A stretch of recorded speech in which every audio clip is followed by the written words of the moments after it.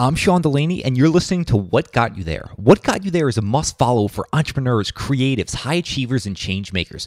Each week, I sit down with some of the world's most influential people and focus on the journey behind their success. We uncover the strategy, tactics, and routines that help them get there. Now it's your journey, so it's time to learn what's going to get you there. What got you there with Sean Delaney? What got you there with Sean Delaney? What got you there with Sean Delaney? What got you there with got you? I think as a society, we want more variety. We want more choice. We want more weirdness. We don't want to live in a world where there's 4 or 5 large tech companies. It'd be great to live in a world where there's 1,000 small tech companies. And I think in order to create that, we need to literally create and generate more founders. And I don't think it's that the world is lacking sufficient IQ or people that would be smart enough or people that would be gritty enough. I think it's that the world is lacking in a way to kind of radicalize people to pursue their passions. Daniel Gross is the founder of Pioneer, a fully remote accelerator that backs brilliant founders from all over the world. Pioneer is changing the way that companies are formed, and Pioneer has already backed more than 100 founders. Daniel's origin story begins in Israel, and when he was 18, he was accepted into Y Combinator, being the youngest founder ever at that time. He founded a company called Q, an AI-powered search engine that was acquired by Apple when he was just 22. Daniel was a previous guest on episode number 124, and if you haven't heard it, go ahead and check that out. So on this episode, Sean and Daniel discuss a wide range of topics, from Daniel's decision-making process, his recent marathon in Antarctica, what he's seeing most in the most successful entrepreneurs, and so much more. Making change transpire. That's the mission behind the most amazing tasting protein bar brand taking the nutrition industry by storm. That brand, they're MCT Co, and they make the most delicious, keto-friendly, all-natural collagen protein bars. If you're obsessed with the quality of food going into your body like I am, then head out and pick up these amazing bars jammed with 10 grams of collagen protein. They only have 2 to 3 net carbs, no added sugar, and loaded with high-quality MCT oil for the healthy fats from coconuts. Whether you're busy running the kids around from activity to activity, a professional athlete, or just someone looking for a great-tasting convenience snack, do yourself a favor, head to mctco.com and use code WGYT for 20% off your order. Daniel, so it's been about a year since we last talked, and we're going to get into tech, startups, and what the world 2.0 looks like after COVID-19. But I have to hear about the marathon you recently ran in Antarctica. How was that? I want to know what that experience was like. Sure. Thanks again for having me on. I'm delighted to talk. I recently finished running, a bunch of miles, a marathon in Antarctica. In all honesty, most of the credit and fame or infamy should go to my friend Kyle Vogt, who I was pacing. Kyle was running 7 marathons in 7 continents and trying to set the record for doing it in 77 hours. He ended up completing the feat in about, I think, 84 or 85 hours, still shattering the record by quite some bit. And I paced him for a few of those marathons, certainly not all of them. But the first one that we ran was in Antarctica, very interesting place, quite desolate. I think the best way to envision it is if you've ever been in a desert, you can kind of imagine that, just with the with the conditions you'd expect, much colder, snow, wind. We thankfully had pretty nice visibility. Actually, there was a marathon that was run about 48 hours prior to us, and we were kind of looking at finishing times there, and the fastest finishing time is 4 hours and change. And for a marathon, usually it's just slightly under half of that. 2 hours 20 minutes for a speedy finish. So if the top finisher is finishing at 4 hours, that means conditions are really bad. So we were kind of getting worried ourselves. Figured we'd power through regardless, but we had a little bit of wind, but it was pretty nice regardless. Packed snow, you can kind of think of the surface being like a kind of a beach style in terms of the impact you get from it. And so that means that it's actually a little bit easier on your knees, but you have to apply a little bit more force because you're getting less force back from the ground. You're sinking a little bit in each step. So it takes out surprising amount of you, but it's just a thrilling place to be. And running, I find, has this interesting effect where it really encodes things into memory. I find if I'm on vacation and I go run, I really remember the area that I ran in. And as a result, even though we ran kind of laps around the airfield that we landed in, I remember it intensely. Is running in that environment much different? Do your senses, are they impacted differently than just a normal run, call it out, in San Francisco? Well, I mean, certainly it's much colder. And so, I think if an East Coast runner would probably be pretty familiar with just running in the snow and the cold. So, certain parts of you get numb. I mean, surprisingly, your chest and torso warm up as long as you keep on moving. But, you got to have good gloves to keep the fingers warm. And, we wore double layer socks just to keep the extremities warm. The actual, aspect of running is not that different. For all of the marathons, we ended up running, either out and backs or laps near the airport. And so, we're kind of just, keeping track of the mileage that we're doing. But other than that, it wasn't too distinct. It's at sea level. So, the amount of oxygen you have is great. We were just trying to make sure that, we didn't go out too strong. Kyle had another 6 marathons after Antarctica. And so we were, trying to keep a moderate pace. But other than that, the only way you'd know you were in Antarctica, I think, is just by the infinite horizon of snow.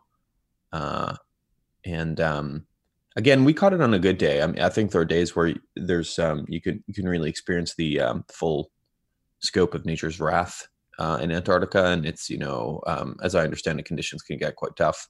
But for us on a beautiful day, it was like a windy, snowed in day, maybe on the East Coast. How'd that opportunity even come to you?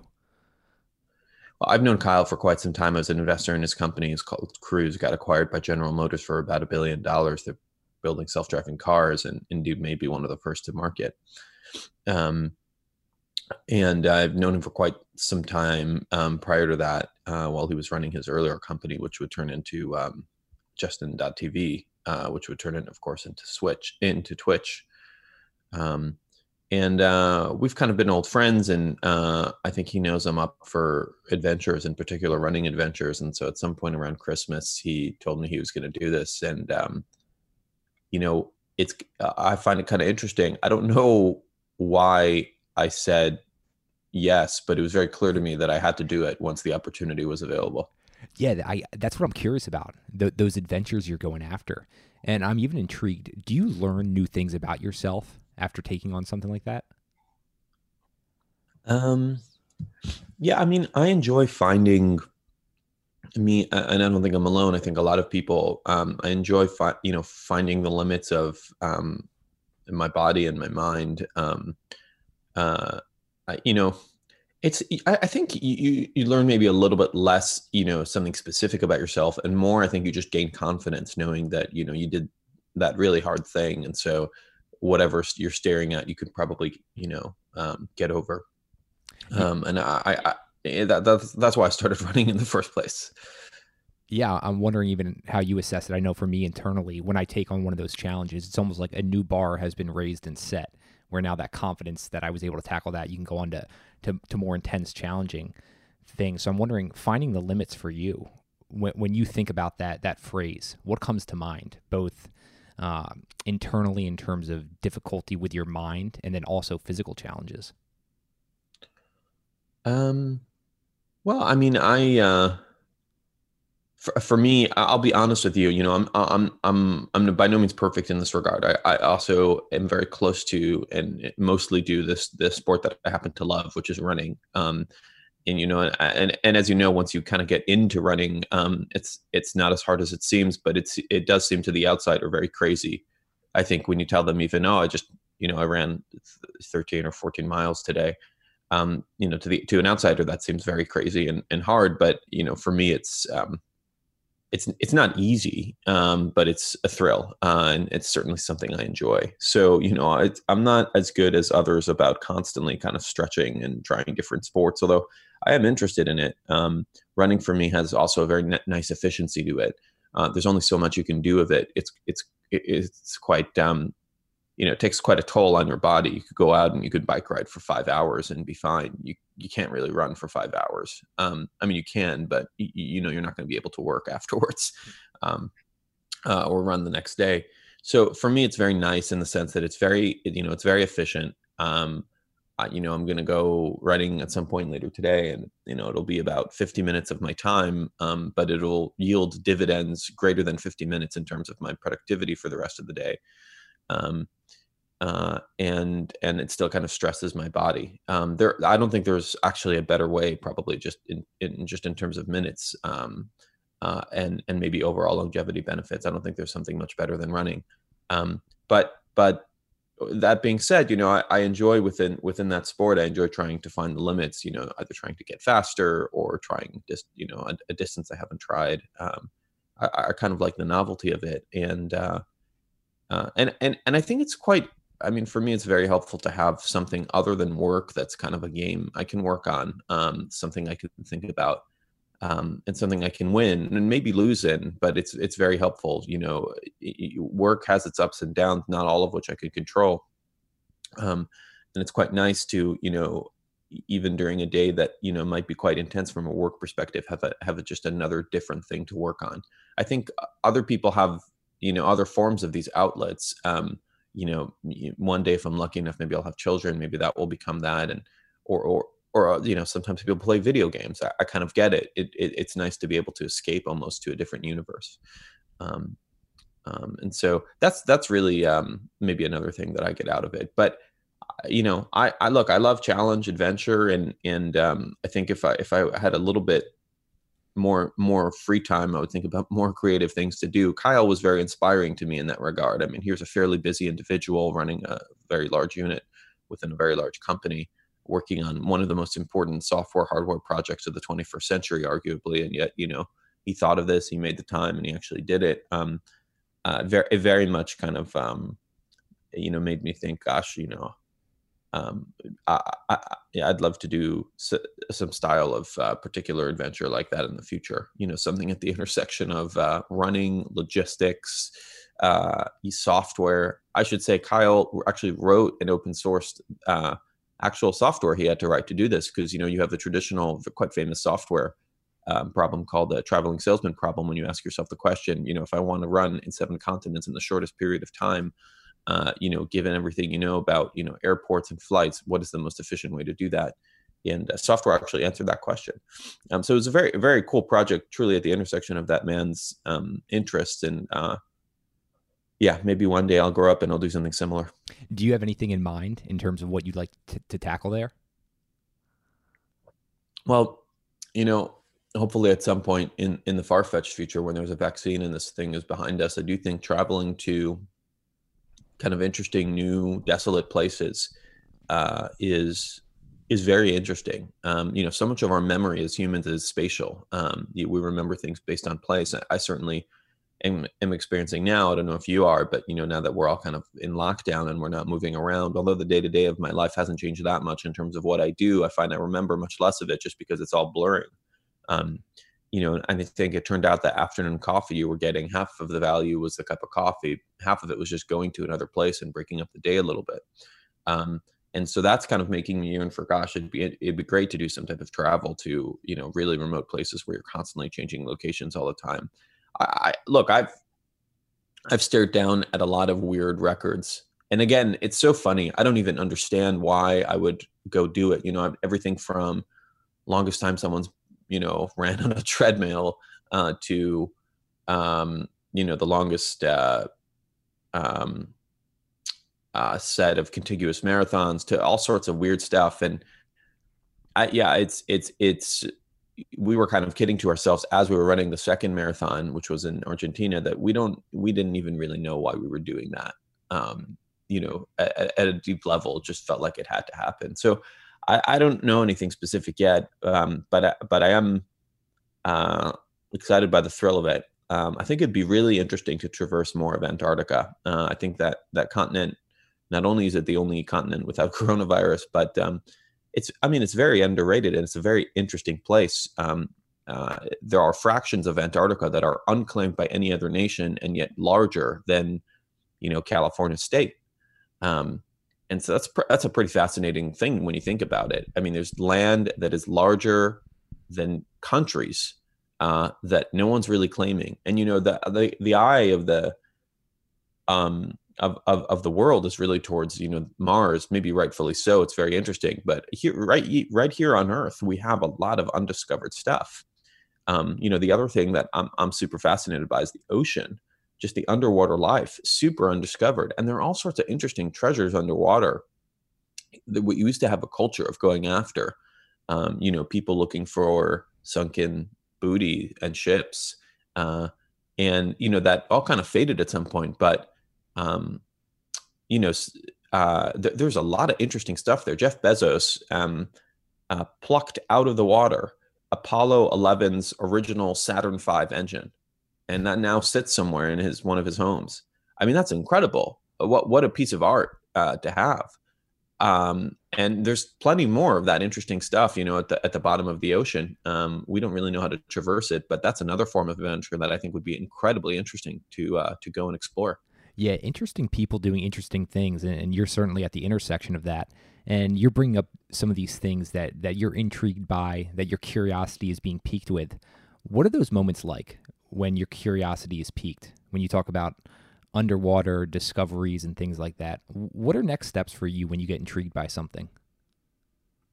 Yeah, it's funny. I'm smiling because I think the broader topic of motivation and what pulls one in different directions is very interesting. And it's something me and collectively, the whole team at Pioneer spend a huge amount of time thinking on, because let's imagine we could crack this. Let's imagine I could tell you, I kind of know, we've reverse engineered motivation, and here's like a script we can write where we can kind of motivate anyone to do anything. Boy, I mean, that would be incredible. We could fix so much of the world problems. I think we could create many more startups as a result. Like, my dream for Pioneer isn't it for it to be a startup accelerator. It is for it to be a startup generator, to create more companies that wouldn't have been possible before. And I think the way we would go about doing that is we would kind of buy into the assumption that there are thousands of amazing companies, your next Stripe, Facebook, Pinterest, Snapchat, whatever, that are, GitHub repos with 10 commits in them, where the person then gave up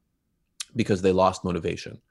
And I understand it. And I think everyone can understand this, right? You working on anything, there's a kind of an ebb and flow to it. And I feel like the world, broadly speaking, all of the jobs in the world could be separated into maybe one of two buckets. The first we could kind of think of as, clear, we could kind of call them clear jobs, where it's very clear what to do next. So this would be anything from working in the military to working at Starbucks. It's very clear how to advance in the career. It's very clear what the next mission is. It's very clear what the next thing to do. Working in a large company is the same. You have a boss. The boss gives you work. You do the work. The boss gives you a raise. Great. But then there are opaque jobs. And opaque jobs, unlike clear jobs, it's not really clear what to do next. It's not really clear where the motivation should come from. It's not really clear what success would look like. We can kind of think of an opaque job as the job of someone working as an early stage founder. I actually think investors are somewhat similar. It's not always clear what to invest in, what to do. And in an opaque job, I feel like there are a lot of casualties of motivation where you kind of are working on something, and because there's no external validation, you just stop doing it for, at some point. And so motivation comes in these, fits and starts, and it's very unclear to anyone really what drives it, what causes it. And the role of Pioneer is, at least for the world of kind of early stage startup and company building, to try to take people that have otherwise would have given up and to propel them into this treadmill of productivity to get them going, and to get them to work on it a little bit more harder. For every time, when I was 18 years old, for every time I thought of applying to Y Combinator or trying to, email someone at Sequoia for money, there may be 20 times where I just kind of self-edited out of that. Well, doesn't seem like a real thing. Why bother? Move on. And then at some point I kind of did it. And, to our earlier conversation, I experienced a lot of parallels here with running, where I didn't take running seriously for a very long time. And then I accidentally signed up for a marathon. I don't know, maybe a half a decade or longer ago. And then I accidentally told people I signed up for a marathon, and one thing leads to the next. And suddenly I'm running intervals in a track. So, there are all these ways to kind of propel yourself or force yourself to do things. And we want to instrument that in software in what Pioneer does. And so we have this whole mechanic around, a leaderboard and points, and all of that gamification is really in service of getting people to go the extra mile for themselves. Really, it's very much how like the whole Peloton platform, the bike, the treadmill they have, gets people to work out a little bit more. And so, for me, the whole, story around curiosity and motivation, it really is dissecting that and solving that and breaking that apart is I think the key to creating kind of more startups in the world, which I should mention is something we want. Like, I think as a society, we want more variety. We want more choice. We want more weirdness. We don't want to live in a world where there's 4 or 5 large tech companies. It'd be great to live in a world where there's 1,000 small tech companies. And I think in order to create that, we need to literally create and generate more founders. And I don't think it's that the world is lacking sufficient IQ or people that would be smart enough or people that would be gritty enough. I think it's that the world is lacking in a way to kind of radicalize people to pursue their passions. And that's the purpose of Pioneer. Yeah, that's just such an interesting hypothesis. It makes me even think back. I grew up playing sports, so I had a sports background. And I'm even just thinking about some of those little motivations, those little nudges that a certain coach maybe gave me at one of those inflection points. And that little bit of motivation just helped me go so much further along my own progress.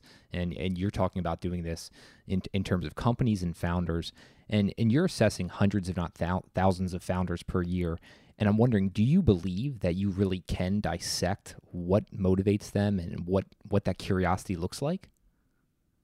It's interesting because I think you kind of answered the question with your earlier point. So, when the coach, when you're running or doing any sport, and if you have the right psychology of kind of an insecure overachiever, what's going to happen is you are going to be your largest critic and your largest kind of enemy, the voice inside your head, that says, this wasn't good enough. I bet this was bad. You should try harder. And so you tend to push yourself, to extremes pretty quickly. And it's just when you were kind of going to give up on the whole thing, because why bother? And maybe, everything you do is just not great enough, where the coach says, that was a great set.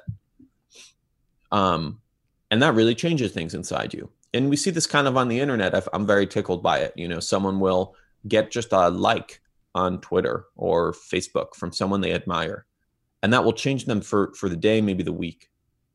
And so, I think as humans, I think it's actually fairly healthy that we look for a sense of accomplishment from other humans. I mean, if we didn't have that, we would all off be doing crazy things, maybe bad things. I think in many ways that's kind of what morality is, the sense that if I did this, other humans would perceive it badly, so I shouldn't do that. And that kind of makes sense at a global scale. Now, like everything taken to an extreme, I think it's bad. You don't want to be entirely driven by what other people think, because I think then you get stuck in the cycle of conventionalism.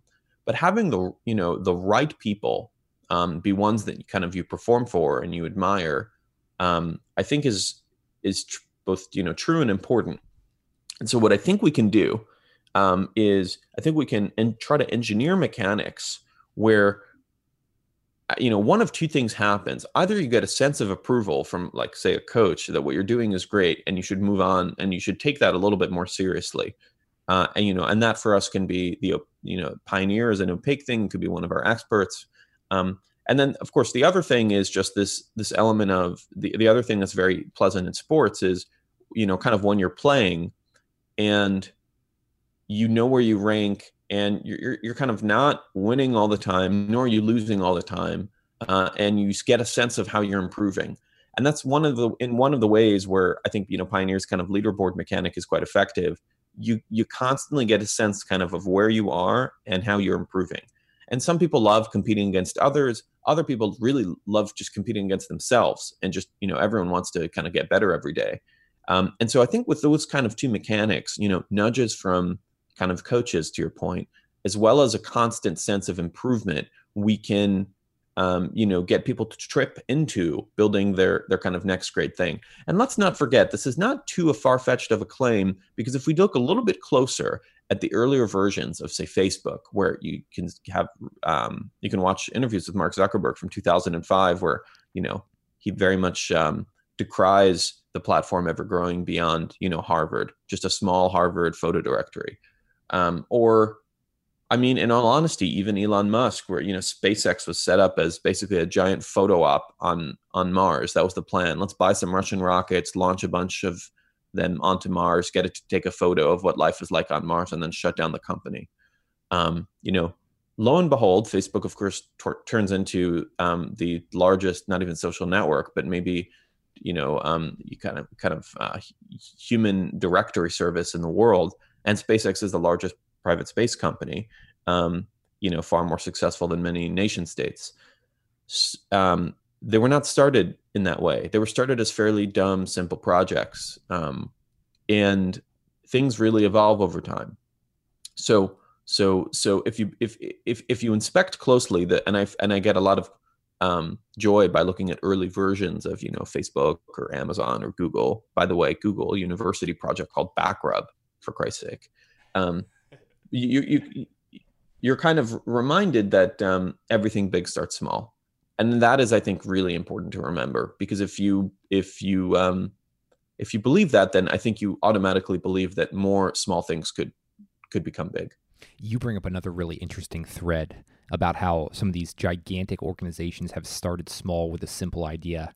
And I know you've kind of seen behind closed doors of some of the world's leaders in terms of technology. And I would love to know what it's like behind those doors. Are they just like everyone else? Because I think young entrepreneurs or people interested in starting a company, they look up to a Bezos and they think he's just operating at such a different level. And that might be a bad example, because he might be. But I'm wondering, the majority of people, are there enough people who can emulate them to some degree with enough time and experience? Yeah. I mean, for me, I grew up adoring Apple, just adoring it. I didn't have all the Apple products, but I certainly knew about every single one of them. And I was very much, I thought myself a disciple of Steve Jobs, watching, there was a YouTube channel, I think it shut down, called Every Steve Jobs Video. And this is back in the day where you could watch the entirety of YouTube, but I think I watched every video on Every Steve Jobs Video. And he never properly met the man. My only run-in with him was a literal run-in where he almost ran me over once. But once we got acquired by Apple, Steve had unfortunately already passed, but I was very curious to meet the rest of the leadership of, at the time, the world's largest company, and really get a sense for what these inhuman gods were like. And of course, you go and you meet folks, and I don't know if you've ever had the experience of meeting rock stars or people you grew up admiring, but you meet them and you constantly have the same reflection, which is, gosh, they're human. They're human just like me. And I don't mean to demean them. They're much smarter than me. And there is a real intelligence to some of Apple's leadership, is the main thing I can speak about. Just at the large, Fortune 50 list, having spent a lot of time with those guys. I mean, every Apple leader themselves could and is running actually a Fortune 50 company in terms of revenue. They're very smart, but they're very human too. And they have their eccentricities and their flaws. And it's a real reminder that you're not that different from them. For me, one of the biggest moments in my life where I kind of realized I could do it is, I remember when I came out here, Mark Zuckerberg came to give a talk. And in all honesty, at the time, Facebook was, weirdly even more hyped than it is now. It was kind of before, it was on its ascendancy in the S curve. But just seeing him talk and seeing him in the flesh made me realize, well, he's human, I'm human, so I'm sure I can figure something out. And, maybe it won't become Facebook, but it'll be something. And I think that's the thing for people to realize is you see all of these people through screens and you see them in their fully manicured form. Don't forget, when you watch someone like even Mark Zuckerberg or even Elon, both who are, certainly no Churchills in terms of their oration ability. These are people that have gone through hours of media training, hours of staring at themselves on video and just trying to figure out how to perfect, how to improve. And, maybe they don't give a damn, but certainly they have media teams just working on polishing the image over and over and over. And they're meant to project force, power, and pride. It's obviously in their best interest to do that given where they are. But behind that is someone who, is very similar, if not identical, to any kind of early stage founder. So look, there is something smart, unique. Just a sec. Oh, wow. Siri just turned on my computer. Sorry about that. Yeah, there is something smart and unique about those people. But I don't think it's a 1 in a million thing. I think it's a 1 in 1,000 thing. I'm somewhat interested how you view that now when you have young entrepreneurs, young founders come up to you who are viewing you in that light as well. I mean, here you came from another country, got acquired for tens of millions, are building some incredible things out there in the world. So how do you think about that now, since you're still so close to that, when you have young people reach out to you?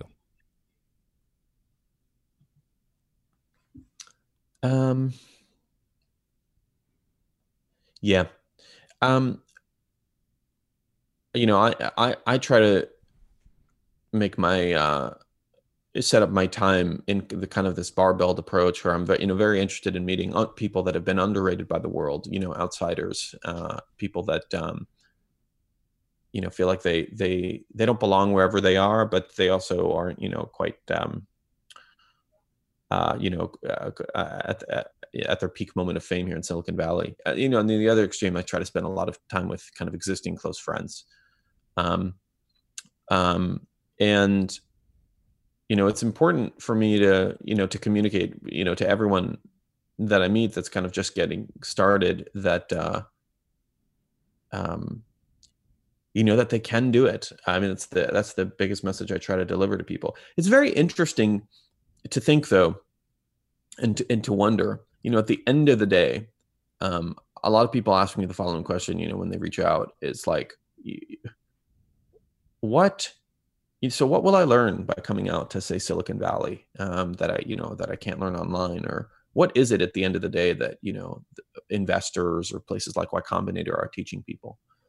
And the funny thing is, a lot of people think, they're gonna be learning like some secret rule, and formula that's really kept here, like it's like the Coke formula or something.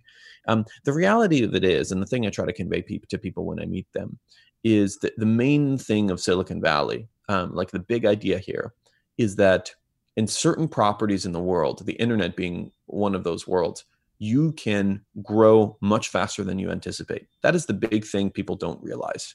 They're sending 10 emails a week, not 100,000 emails a week. They're trying to grow revenue $1,000 a month, not $1 million a month. And people kind of forget the math of CAGR, of the compounding annual growth rate or weekly growth rate. 5% week over week starts to add up really quickly. I highly would encourage everyone. I mean, I guess now with the coronavirus, we're a little bit more aware of what 33% every week means. But you can open a spreadsheet and you can just do the math of 5% week over week and put in any number that you care about, the number of users you have, the number of revenue you're chasing, and things start stacking in this weird way where it's very kind of not intuitive to the human mind. And it's really teaching that to people. It's teaching to people that you can get big and you can grow big, that I think is the main lesson of Silicon Valley. You can kind of think of, here's a fun analogy, like the world basically has all of these computers that could do amazing things, but they've all been underclocked by the manufacturer. And what Silicon Valley really tries to do is, I don't know if it's overclocking or getting them to correct clock speed, but it is certainly increasing the kind of strength and the speed of the processor itself in people. When did you learn that lesson? Was it after coming to Silicon Valley, or were you aware of that before? No, I wasn't. I mean, I grew up in Israel, and I would read articles about TechCrunch, about Silicon Valley, and it seemed to me as foreign as Middle Earth. I mean, it's obviously a place. It might be fictional. Amazing things happening there. You know, Elrond and Gandalf walking around, but certainly not a place I can access. And then I came out here, and then I was here. And I remember, all of these companies. Some of them would go under over time, but I was walking around kind of the Bay Area, and I see the offices of, Foursquare and Gowalla. At the time, location-based social networks were all the hype. It's 2009, 2010. And I felt like I was on a movie set.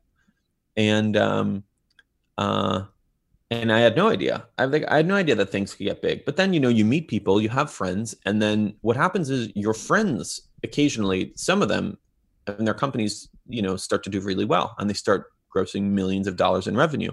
And you're looking around and you're staring at your hands, and you're staring at their hands, and then you're staring at your hands, and you're saying, well, we both have 10 fingers.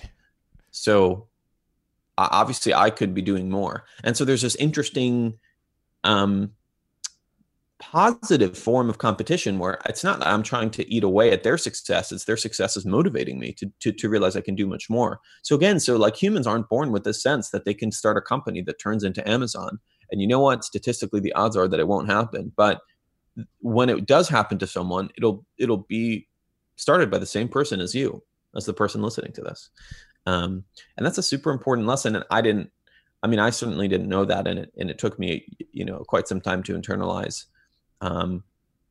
But it's funny now that I have that, I find there's a certain element of confidence in it, that I know that I'll figure it out and I'll get there. And it's very similar, going back to how we opened the conversation. For me, I found it very helpful, many years ago, to finish a marathon, my first marathon, because I then knew I could do that. And that, that makes running 2 miles seem like a joke. So yeah, I don't think you're born with this. Some people are born with this knowledge. Churchill famously was basically, from birth, thought he was there to save the world, but most of us aren't born with it. And it's something you discover over time. Yeah, Daniel, one of the things I appreciate most about you, especially during our conversations, is just your ability to synthesize your ideas and your thinking in just a clear and concise way. And that's just an excellent framework for someone who doesn't have this experience. And I'm just wondering some of the other main frameworks and models that you found most helpful overall. Yeah, it's funny. I get a lot of the kind of mental model questions. I don't have them. I'm a bit more of a jazz improviser, a bad one probably, than a classical musician. I don't have like the particular scripture I subscribe to. I do think there are a bunch of mental kind of tricks or fallacies that people fall into. There's plenty to be read about this online. I think famously Charlie Munger has this book, Poor Charlie's Almanac, which discusses this in quite length. And if you don't want to read the book or buy it, it's actually an expensive book, oddly. There's great summaries of it online. But one that's been very topical for me of late with coronavirus is just the law of exponents and exponential growth. Doubling every week. Again, it's super easy to talk about these numbers, but they're real brain busters. Doubling every week seems very fine until you go from 1,000 to 2,000 to 4,000 to 8,000 to 16,000 to 32,000. That is, it's funny you asked for mental frameworks I use, but that's like a mental framework no one can really grasp their head around. One of the reasons why I actually think the Bay Area was a little bit more better prepared to the coronavirus than anywhere else is staring at exponential growth and dreaming of exponential growth in good forms is something we do all day. And so we were quite aware of, well, it might be going from 4 to 8 deaths, but if it's doubling every week, I think we were quite aware of how bad it can get, because the shape of those charts is very familiar to us. But I think most people don't understand that. Most people don't understand the math of compounding. I think that that's another weird secret. It's you can really take for wherever you want to be in terms of revenue you have, how much money you have, how many users you have. You could take whatever number that is and plug it into a spreadsheet and just set 5% growth as your target weekly. And it starts out really easy. Yeah, but if you manage to keep the pace, you get to large numbers very quickly. So that's another thing to flag for people. You were mentioning you're more like a jazz musician. I'm wondering, have you ever read the book Effortless Mastery? I've leafed through it. I wouldn't call it a red one, but yeah, I own it. Okay. Yeah, no, just talking about the improvisation and how you go about things. It just seems similar to that framework. So I just wondering if you had checked that out at all. You did bring up an interesting thing, though, and understanding the limits of your knowledge and what you're not capable of. So are there certain things over the past year with Pioneer you guys have come across, and we can call them just blind spots? And I'm wondering if you've changed anything, even at the margin, and what that process has looked like for you. Yes, constantly adjusting and learning. I think I think it's fairly, I think it's impossible for a mortal to build a product and have it be successful with literally no edits. Kind of headshot situation. I think it's very possible for someone to build something that is directionally good and try to get feedback from customers. The only amount of goodness you need in your product is you need sufficient goodness so that people will use it, so that they will give you feedback. That is it. And so thankfully we have that with Pioneer. And so we get copious amounts of feedback. And, one particular thing, that we improved on recently is,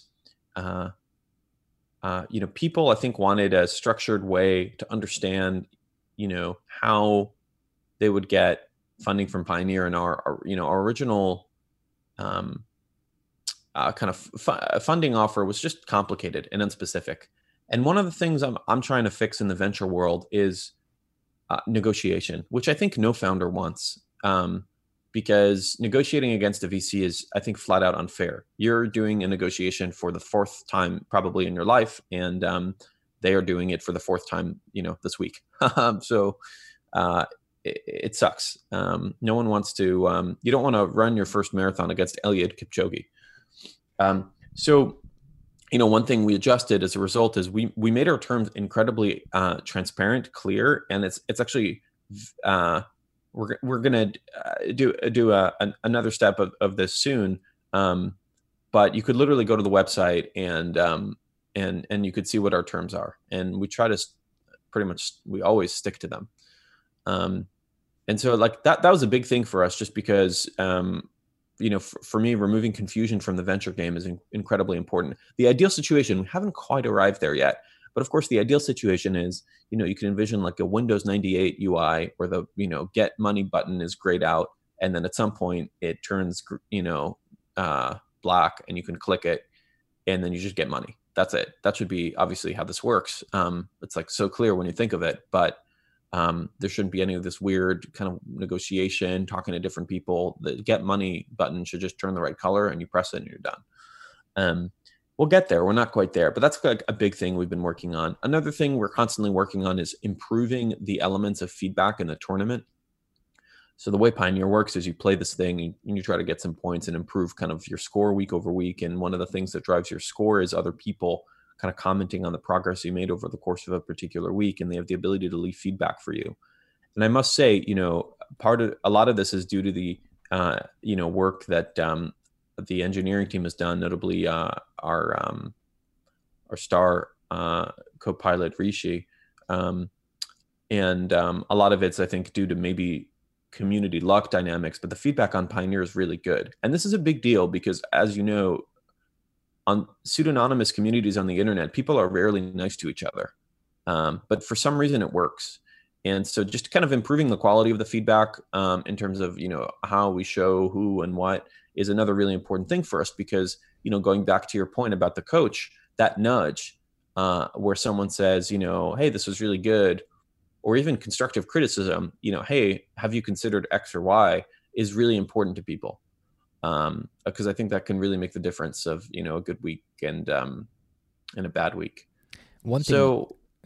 Go ahead. Oh, no. One thing you brought up a little while ago that I should have dove deeper into now, but this is kind of circling back, is you're mentioning the leaderboard. And I'd love to know how you assess this through when you're talking about certain people don't like being up on the leaderboard and they prefer to compete against themselves. So how do you balance that?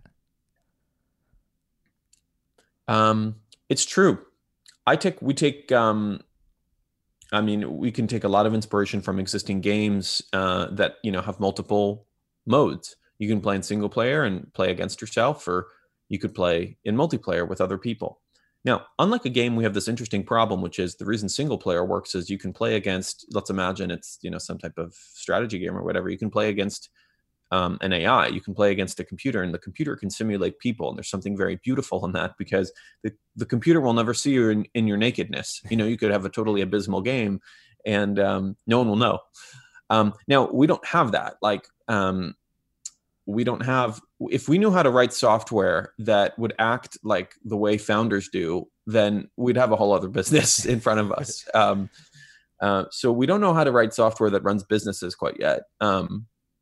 And it may be some time before that happens. And so doing single player for us is a little bit more difficult. But one thing we can do is, that we're adding into our product, is the ability to kind of see where you rank on the leaderboard without appearing to yourself, if you like, which gives you a sense of kind of where you stand. But again, it's, not something you need to be public about. The other thing I should mention is there's a reason Pioneer is mostly pseudonyms and not real names. I mean, at some point we need to know people's names because we need to know where to send them money. But you can go through the entire experience making up a fake username. No one will know who you are. And that is in many ways to afford people the ability to really experiment and be themselves without having to put profile pictures everywhere. And I think that, again, that allows you to compete against yourself without really worrying about the rest of the world. So I think I think you're right. Both modes exist. And I think, we're kind of working to serve both of them well. No, I appreciate so much you being willing to talk about some of the things you're trying to change, overcome, and have dealt with, because so many times we get to look up to people like you, and it's almost like you were talking about, have been so coached in what to say. So it's just such a great perspective. And I know we received a lot of questions, just everyone with this uncertainty, they want to know what's going to change coming out of this. And you did an amazing blog post, which we'll have linked up, about the world 2.0. And I'm wondering, for you guys internally, are you assessing things differently? Are there new opportunities you're looking at because of everything's around COVID?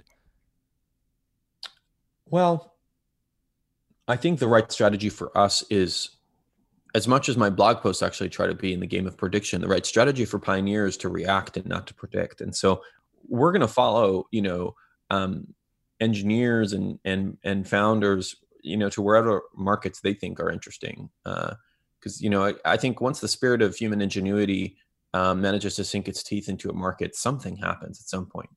And it is true, things have shifted a little bit. Life is seemingly, there's a little bit less activity in people building kind of next generation SaaS, and a little bit more activity in people building kind of new social networks, ways to stay connected at home, that type of thing. I think this beckons an interesting question, which I tried to address in that post, which I've been thinking about, which is, Juan, is COVID-19 a thesis for investment, or is it temporary? And two, if the current way of life isn't a thesis for investment, because it will change, what things are permanent and what things are temporary, just in terms of human behavior shifts. And so to the first point, I think the current lifestyle is temporary, but I think the vaccine is very far away. And so we can kind of view ourselves in social distancing purgatory for quite some time, where we're going to be in between worlds. And that will be for a while. My information on this changes daily, the time to a new vaccine, trying to speak to different experts and understand, is it going to be a year or 5 years? But, call me tomorrow. But right now I'm sensing it'll be more like 5 years. They don't all have the novel spike protein shape, but, let's not forget there are 4 other coronaviruses called the common cold that we don't have a vaccine for. So it's not as easy as it seems. It's not like Dr. Fauci is gonna just pull this up because Trump asked him to, from his dusty old cabinet where he's been hiding it. So in this world, what changes and what doesn't, and I think the way to think of that is, so there are things we can't do, and if not having them, or if there's alternative to not having them, then the behavior might permanently stick. If not, a new company will get created. So I'll give you an example. Handshakes. Handshakes will go away because not doing handshakes is fine. They're not a requirement for humans. It's not oxygen. On the other side, concerts won't be here for quite some time. Humans really like mass gatherings. I mean, look at what religions have. You can go back thousands of years. We've been doing this for quite some time. It's not just the invention of Avicii. And so as a result, I think there'll be some really interesting software to be built around kind of mimicking that experience of presence. The way it's going to look is this. I can tell you, this is the way this unfolds time and time again. Every time there's a new medium, the first few examples of it are superimpositions of the old medium on the new. So just like the first TV shows are cameras pointed at radio shows, and the first mobile apps are you very much look like web apps, and then someone builds in terms of TV shows Westworld, and then someone builds in terms of mobile apps Uber. So it takes quite some time as we go from kind of the world 1.0 to the world 2.0 to get the real technology out of it. The first digital encyclopedias were not Wikipedia, it was Britannica on a CD. And so I think, we'll get things like online concerts over Zoom. But then I think there'll be some weird 2.0 that someone will create of that. Education's another great example. School over Zoom is going to be the horseless carriage. It's not, and there's going to be something else. I don't know exactly what it'll be, some element of a game and education all merged in one, where I suspect video is not the dominant medium. Audio is, not video. Something like that, I think, will get created because the alternative is just not as good. So that's kind of my rough framework for thinking about this, but we're quite reactionary at Pioneer. We'll follow whatever people build and chase what other dreams people have, help them maybe catch those dreams. Your mode of thinking makes me think of that quote. It's something along the lines of adapt to the present as opposed to trying to predict the future. And so it sounds like that's what you guys are working on. You mentioned some of the things that are just catching your attention or where you think things may be leading to. And I'd love to know, how do you think work and hiring changes during all of this? Yeah, I think the simplest mental model for that is a separation of the strong from the weak. So I think what happens is if you're a good company that has a durable business model, I think you basically eat up the best talent of the small companies that go under. So that's one way hiring changes. A lot of companies will go under and the best talent will concentrate within the better companies. This will be painful, but actually not totally bad. Because let's not forget, you often need a recession for super talent to concentrate and for real great outcomes to happen. So PayPal was the combined might of Max Levchin, Peter Thiel, Elon Musk, David Sachs, Keith Rabois, Roelof Botha, others, Jeremy Stoppelman, who is the founder of Yelp. All of these people would have had their own companies in a boom market, but in a bear market, they all concentrate together. And I believe it was X.com and Confinity that merged to create PayPal. So I think we'll see stuff like that in terms of hiring. In terms of how work changes, there's one side of the story which people tell you, humans are going to snap back to offices and it's all going to go back to normal, even prior to having a vaccine. There's the other side of it, which is people will tell you remote's now here forever. And I think the truth will be somewhere in the middle, obviously. I think companies will have proven to themselves those that can will have proven to themselves that they can stay productive remote. And so the opportunity to work remote, I think, will go from being seen as a perk to being seen as an alternative. But I think offices, there's just too much goodness in the real world for us to give up on that entirely. Do you think? And I think in particular, just one final thought, a lot of that goodness is serendipity. And we don't know how to do that on the internet yet, but maybe we will. But there's a lot of interestingness around serendipity, of just being able to stumble into someone at the water cooler and have a conversation with them that you don't quite get in the structured, Zoom world. I'm wondering then if this opens up more serendipity. I guess my mode of thinking there is, if a company's trying to hire someone, they might now eliminate some of those additional costs in terms of flying people in, and they're more likely to hire someone who wouldn't move to that city. Do you think that opens up at all? Yeah, I mean, I think that's right. I think two things will drive that. One will be the fact that everyone is now fully experimented with remote work, and then I think the other is, the cooling winds of a recession will happen, and so I think people will be more sensitive to cost. Gotcha. One thing you're talking about is just now this talent coming, and something that I admire about you is just your ability to detect talent. And I'm wondering, when you're meeting, we'll call it a founder, what are your spidey senses going off when you come around someone who's incredibly talented? Are there certain things that you just see continue to pop up over and over again? It's funny. This question in many ways has been one that has been in the back of my mind for a decade, and I think about it constantly. And I've spoken to other talent assessors about it endlessly. And one day, maybe if I'm brave enough, I'll write a book about it, because I think it's a very interesting topic. And I feel like I'm still learning in this area, so I'm not quite ready for the capstone project of a book. But here's the thing. I mean, having gone back and forth on psychometrics, I've read every single paper there is on that stuff. Having gone back and forth on, the role of IQ and intellect, I've read most papers on that material. There's something that's not captured by any of these frameworks, which I think is much more important, which is kind of just the raw energy and vitality you get from someone. And I think I'd much rather take a bet on someone who will be able to play 1,000 chess games than take a bet on someone who seems like they have merely the energy to play one, but statistically maybe they have high odds of winning that one game. The reason is there's so much randomness in what is required to kind of become successful. The game has many more layers of dimensionality than chess does. You really want someone who's just going to have the energy to take multiple shots on goal until they succeed. And that's the big thing to focus on. If like the world is a simulation game, you want someone who you can say, no matter what they do, no matter what the initial parameters are, if you ran the simulation 10,000 times, they'll probably come up just constantly giving it a shot and, on their feet, a relatively high percentage of the times.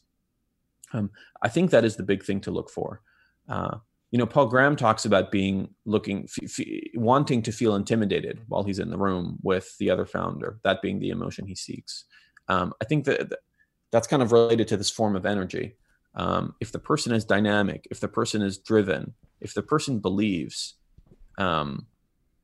then I think they become very interesting. And I think that matters more than raw intellect. And I think that matters more than any particular psychometric attribute.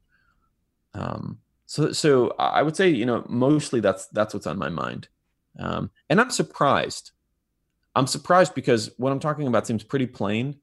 And it seems like a lot, or if all people should have it, but it's certainly not the case. And I think even at an early level, you can look at someone who's not even certain about what they're working on, but if they have the energy, they will succeed. You've got me really intrigued now by a problem that you haven't solved yet. And I almost view this as a creative type process for you, trying to uncover that. And I'm just really intrigued about your overall creative process. It's something I've never heard you talk about before. So when you have a new idea like that, you can even just call it something you want to do a blog post around.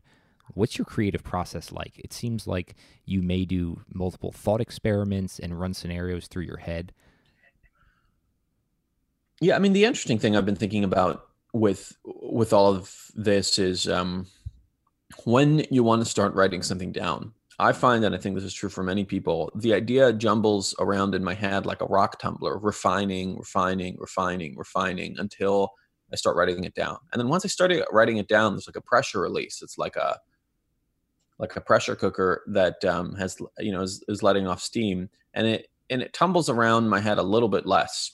So there's a little bit of a counterintuitive, crazy idea that works well for me. And I've spoken to people that have the opposite strategy, but mine is to let it jumble around in my head until I feel like I'm ready. And then once I write, I usually write it, once fairly quickly and kind of get it out the door. While the topic is kind of germinating or hopefully refining, I'll definitely talk about it with other people and think about it. But I find, I don't exactly know what it is, but at some point, I think my mind feel like the task has been done if I start writing, and the idea has kind of left my mind. And so, I'm realizing this as I tell you, my creative process is quite chaotic in that sense, that I will let something just jumble around endlessly, let the idea jumble around endlessly until I feel like it's gotten to a point where it's worthwhile. Yeah, that rumination process is always one that intrigues me. I'm wondering though, when something's been germinating in your head and you decide to take next steps, how do you decide on it's something that's going to be worth the next steps for you? I don't really, and I never know. I never know. It's this is kind of what I'm trying to convey to people at scale, but I never really know. And I'm often surprised. You get even the surface area of just writing posts on the internet. I'm a very bad predictor at which post will be popular, and it's certainly not correlated to the time I spend on it. Sometimes people really seem to enjoy something that took me 20 minutes to write, and no one seems to care about the thing that I spent hours thinking about. And so as a result, I don't overthink it too much. And I think I write a lot of things where in hindsight, of course, as I read them, my dynamic is just wondering why I even bothered publishing such a terrible idea. But I think that's just my own psyche. But I think it's important not to really overthink it and to try to get out there. There is this psychometric property of industriousness people talk about, which is not, really an assessment on, say, the quality or the, how would you say, the finesse of anyone's work, but just their raw output. And, someone high in industriousness will just have high raw output. They'll just be producing a lot. Often not even aware of why or how much they're producing. They're just doing it kind of on autopilot. And I think that's an interesting thing to shoot for, because again, I think, whether it's a company, a blog post, a piece of music, I don't know that, when it's so small, whether it's going to be good or not. So, I do think it's useful to kind of just get something out there and then try to get feedback and then, show it to customers in many ways, earlier rather than later. And the process of showing it to customers is not always pleasant, but that's fine. It kind of makes you better. It's not always pleasant, of course, because then and you worry in the back of your mind that they're not going to love it. So I understand the quote, "Great artists ship." It takes a certain element of fearlessness to do that. Putting yourself out there is never easy. You're talking about all of these things that you might not necessarily know the answer to. I'm hoping you might have an answer to this one. Just in what area of your life do you think you have the best taste for? Oh, that's a fun question. I think I have a pretty good.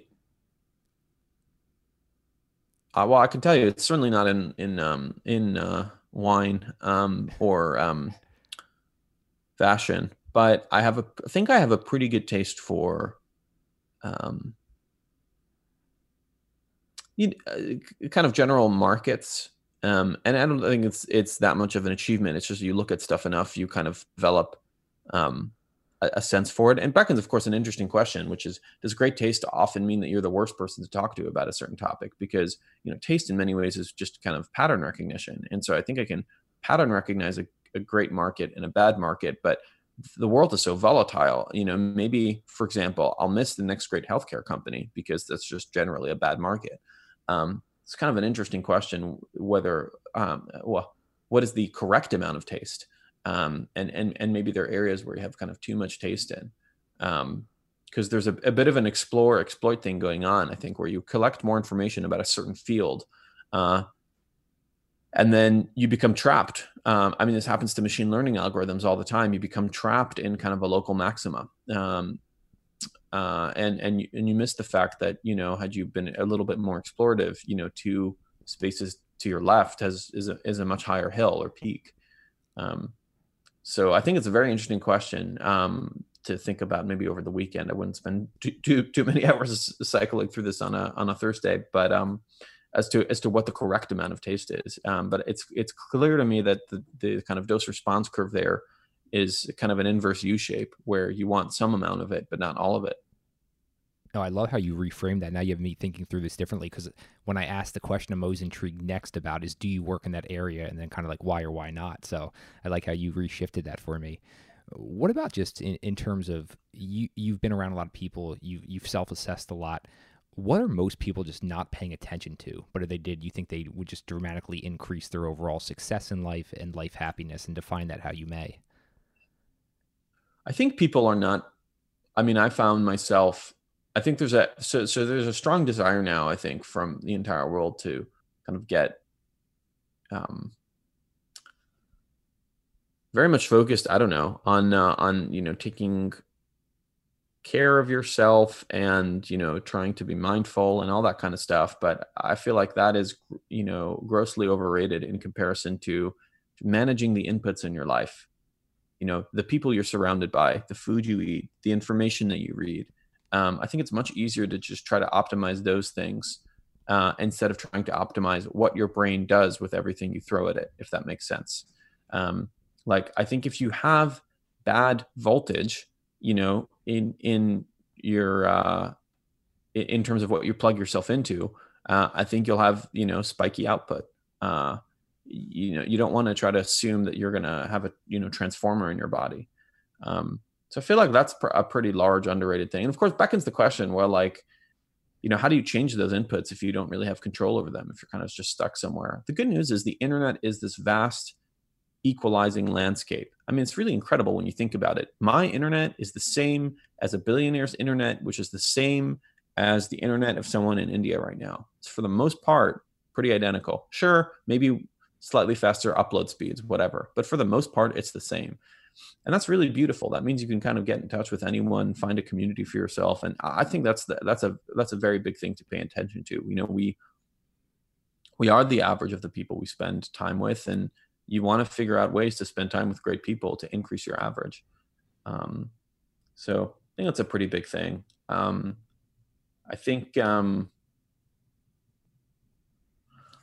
think the whole debate on kind of, and this is a little bit controversial, but the whole mental health debate, I think, pales in comparison to, say, the debate around proper sleep. And I often wonder how many hours of headspace or meditation you accomplish in literally an hour of REM sleep. And I think a lot of people early on in life have a strong desire to perform through output. That is to say, they want to be seen as cycling the bicycle as aggressively as possible. But the world really doesn't care, about input. The world really doesn't care about, how much effort you put in. The world really cares about how much output you have. And you want to be working hard and smart, not just hard. Yeah, so I've got a question around that, and then so I'm really curious then how you spend the majority of your time, and what are you using as a barometer for your return on that invested time? It's a good question. I spend the majority of my time working and interfacing with pioneers, founders, people with early stage companies, working on Pioneer itself, of course, just trying to figure out what to improve, what to fix. We just launched this new thing called Frontier, which is kind of like an interesting directory of cool projects kind of built online. It kind of takes the shape of a subreddit. So, thinking about that, working through that, how to make it grow, how to make it popular, how to also make sure that it, has a kind of a good community driving behind it, is something that's top of mind for me. And the way I view the return on time there is, it's pretty chaotic in the sense that we have metrics we look at for, say, the company of Pioneer, the people we're funding, the quality of the people we're funding, or other people funding the people that we're funding, that type of thing. The kind of obvious stuff you would be looking at, I think, if you were in the organization. And for me personally, so much of my personal, kind of personal and social capital is equitized in that thing. I spent a lot of time. I mean, if that were successful, I would be happily successful. But I think the other thing that's important is, even outside of the main game, just being helpful to close friends, being helpful to family, other people perceiving you as useful, I think is the main thing. I like, and I feel like I often need, maybe it's a flaw of mine, to be dependent on. And so, for me, being able to produce something that other people find worthwhile, that other people find useful, be that an email, a piece of software, anything really, that for me is joy. Well, to be honest, you're certainly checking the box there for me. You've been incredibly helpful over the last year with your writing, conversations, just overall lessons learned. So thanks for that. I know you've got a lot going on today, so I just kind of want to finish up with two quick ones here. And if we're just going to be sitting down having this conversation in 3 years from now, what do you need to have happened that you just feel overall happy with the progress of Pioneer and yourself? Yeah,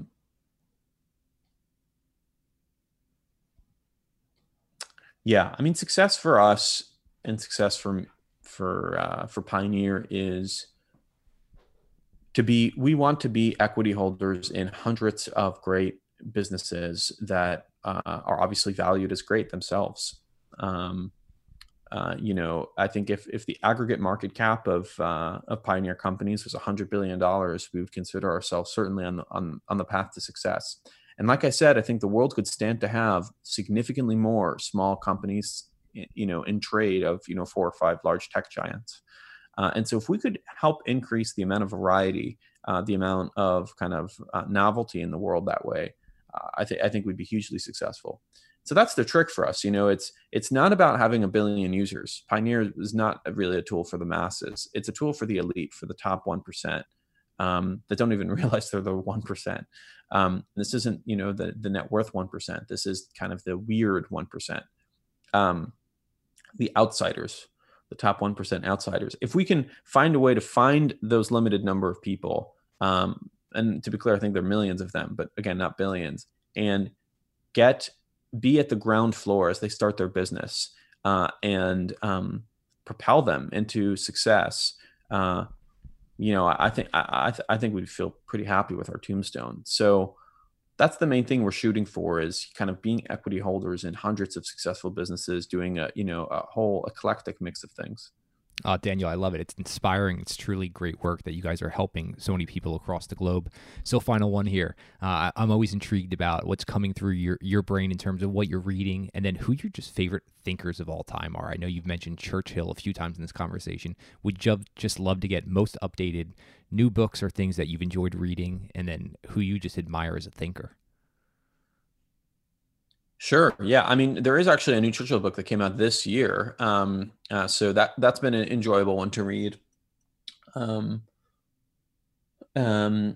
There's a really great book. I only would recommend it to someone who runs. It's an old book, but it's a really great book, possibly the greatest running book of all time. Let's see if I can pull up the name here. It's funny. A byproduct of reading on Kindle is I'm less familiar with the title of things. I had that question. Someone asked me that last night, and I couldn't remember probably 5 of the last 10 based on that. So the book is called Once a Runner, and it's really good if you're into running. If you're not, Wedding of the Waters was a book that was recommended to me. Is about the construction of the Erie Canal. I found that incredibly fascinating. One that I'm just finishing now that I picked up recently is a book titled Chaos. This is the Charles Manson book. If you like the intellectual thrill of a conspiracy theory, I think it's very interesting. I don't know how knowledgeable or how informational it is. Just finishing Robert Caro's latest on Lyndon Johnson. That's a kind of an endless saga. You can start reading that and you never really finish that monstrosity. Yeah, that's a bit of a capstone project. Maybe one final one I'd recommend I kind of really enjoyed was Cokeland, the secret history of the quote unquote secret history of Coke Industries. I found that very interesting. Book paints a mixed picture. And I think that's important. I think it would have been very easy for the author to write the negative story, but it's mixed, positive and negative. That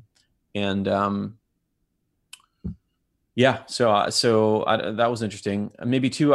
Sorry, you've now tripped me. The Man Who Solved the Market, I thought was super fascinating. This is a book about Jim Simons and Renaissance technologies. It's a very interesting book about the company. And then maybe one final one is Leadership and War, Andrew Roberts' book. Andrew Roberts has written a tremendous amount of biographies about leaders, including Churchill. This one is kind of, how would you say, snippets of areas of leadership, from different leaders around the world. So it's kind of a compressed way of reading his book. Some of the chapters are great. Some of the chapters are bad. I'd encourage the reader to kind of leaf through it in non-sequential order from whatever they find most interesting. It's funny, you and I must be thinking through the same lens, because those last three, Cokeland, did a deep dive on him, reading Roberts right now, and then Jim Simons, we had on the author Greg Zuckerman about a month or two ago, but those first few I'd never heard of, so I'm pumped to dive into those. Great. Awesome. Well, Daniel, this is always fun. I always walk away from these conversations thinking differently. For the listeners who are unfamiliar with you, everything that's going on at Pioneer, we're going to have it all linked up, but anywhere else you want them checking out, staying connected with you? Yeah, that's great. My email is on my Twitter bio, so you should feel free to email me. And that's kind of it. I think if you feel like you shouldn't check out Pioneer, that is the exact type of person that should check out Pioneer. So give it a gander. And we're of course always very curious about the experience people go through, not just learning about what they're working on. So please send any feedback you have our way. Yeah, highly recommend you guys checking it out. It's fascinating. And all of you builders out there, make sure you guys get on there and see if you can get some funding through Pioneer. But Daniel Gross, once again, I can't thank you enough for joining us on What Got You There. Thank you so much for having me. This was a delight. You guys made it to the end of another episode of What Got You There. I hope you guys enjoyed it. I really do appreciate you taking the time to listen all the way through. If you found value in this, the best way you can support the show is giving us a review, rating it, sharing it with your friends, and also sharing on social. I can't tell you how much I appreciate it. Looking forward to you guys listening to another episode.